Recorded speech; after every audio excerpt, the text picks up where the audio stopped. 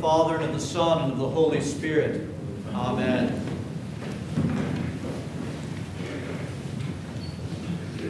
On January 1st, we celebrated one of the 12 major feasts of the church, the circumcision of our Lord Jesus Christ together. And on that day, we were reminded that our Lord, on the 8th day of his life, was circumcised according to the law. Remember, circumcision was the means by which, and God ordered this, that one would enter into covenant with God in the Old Covenant. If you remember from that day, we also remembered that when a child on their 8th day was circumcised in the temple, it was that same day that they were given their name. They were given their identity. And our Lord, obediently to the message of an angel and spoken by Joseph, was given the name at his circumcision, Yeshua, which is Aramaic for Joshua. Translated into Greek and Latin, we've come to Jesus. But the name given to him that day was Yeshua, Joshua. And remember who Joshua was. He was chosen by God to lead God's people through the waters of the Jordan River to the promised land, delivering them out of their journey from oppression and in the wilderness. This brings us to our gospel reading today. Today, our Lord, having fulfilled the means by which one would come into the covenant, the old covenant with God, through his own circumcision, he now inaugurates the new means by which one would come into covenant with God by his baptism. And today we rejoice in the baptism of our Lord Jesus Christ because it is the baptism of us all. And we want to look today at two wonderful truths that are revealed to us in the baptism of our Lord Jesus Christ that speaks of what he has done for us through those waters and also what he's done for us through our own baptism in them. First, I want to speak to the Jordan River, the waters themselves. When Joshua led God's people to the Jordan River, and we have this account in Joshua in chapter 3, we're told that the river was beyond its banks, and it was normal at that time during the harvest season. That also meant that it was near or impossible for people to cross at that stage because there's flood stages. And listen to the commandment that God gave Joshua. He said, "Have the priests go ahead of the people into the Jordan bearing the ark of the covenant. And when the people see the priests and the ark enter into the waters, let the people follow them.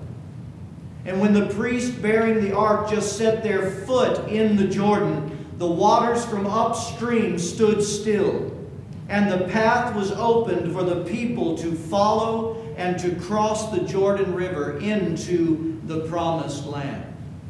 Today, Yeshua, Joshua, Jesus comes to the Jordan River, the same Jordan River.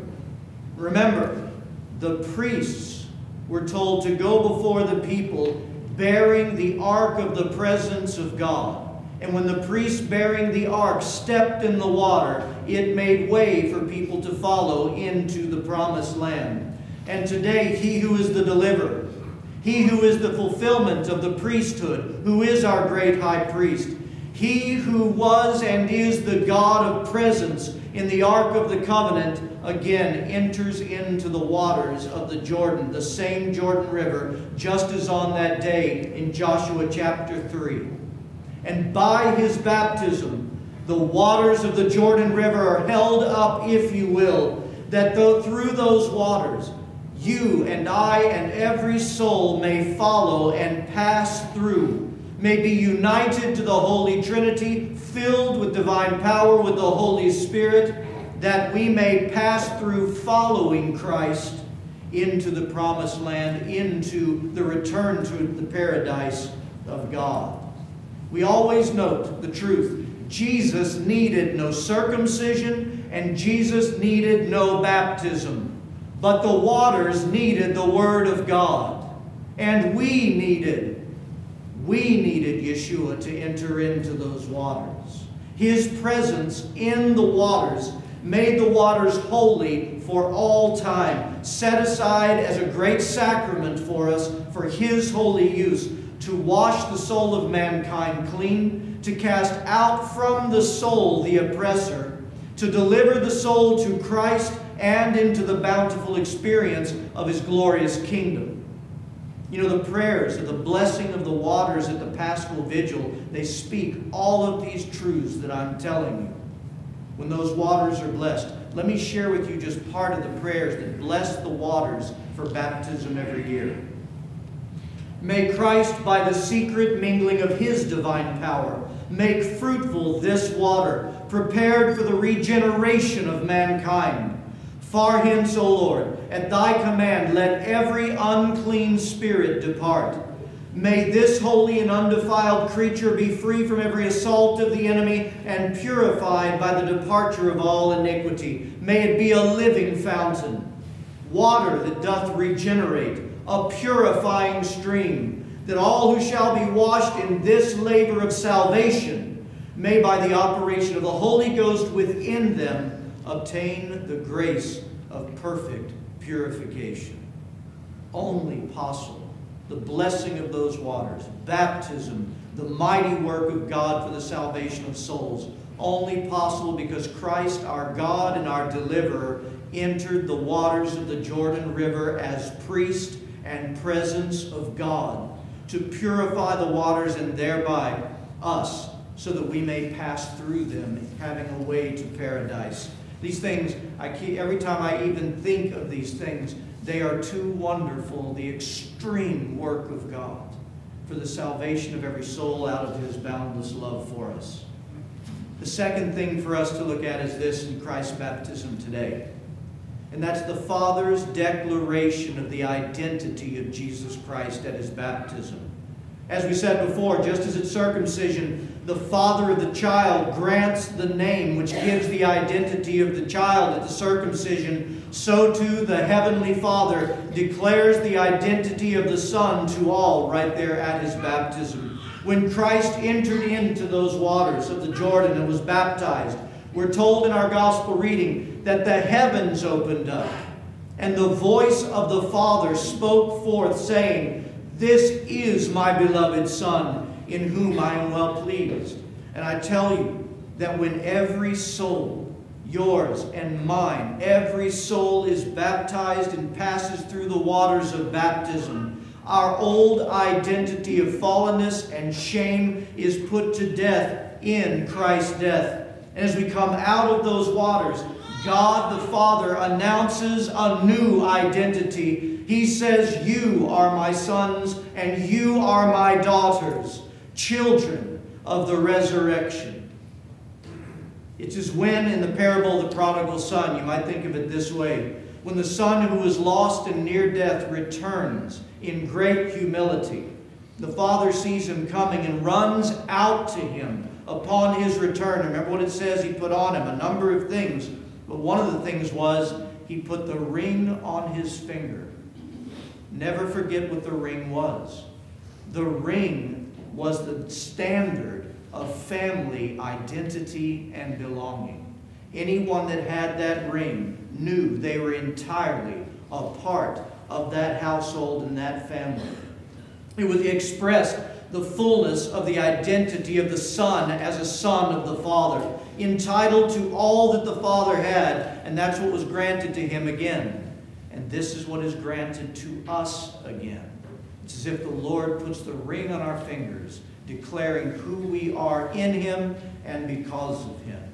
Listen to some of the wondrous words from Saint Hippolytus on the identity being granted at Christ's baptism, because what we see is our identity.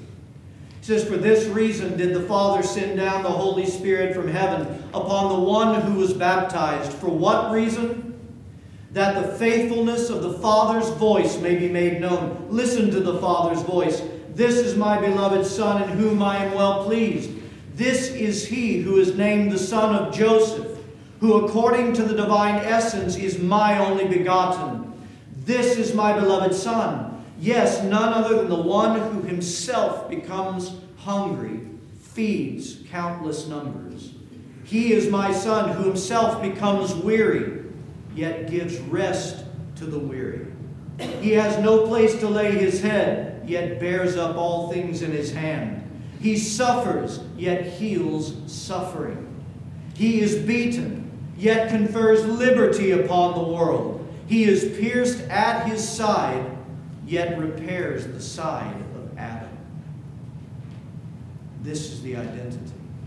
This is who Christ is. And I tell you this day, the nature and the identity of Christ, just as he was baptized, is conferred to each one of us that we may participate in that same divine nature in Christ, having passed through those waters that he entered into for us. And we now have become the recipients of such an inheritance. By our salvation, we become for all like Christ. We are those, my friends, who are gifted and graced to feed those who hunger. We are the vessels through which Christ ministers his peace and his rest to others. We are earthen vessels of healing and relief in times when one another is suffering. And we are vessels through which Christ uses to repair the fallenness of Adam in one another, in the community of the faith of the love of Jesus Christ. The question we have this day, considering that identity that's been bestowed upon us by our baptism, is will we truly press forward to begin and grow to live from who we truly have been remade to be by Christ? Will we begin to live before God from our newly granted identity, this incredible wonder that's been bestowed upon us? And will we live from and further into the Father and the identity the Father's granted us through his Son by the power of the Holy Spirit? We have got to know by God the Father's declaration who we are and our true identity. And we must know to whom we truly belong, what household. Because today Christ is baptized for this. In the name of the Father, and of the Son, and of the Holy Spirit. Amen.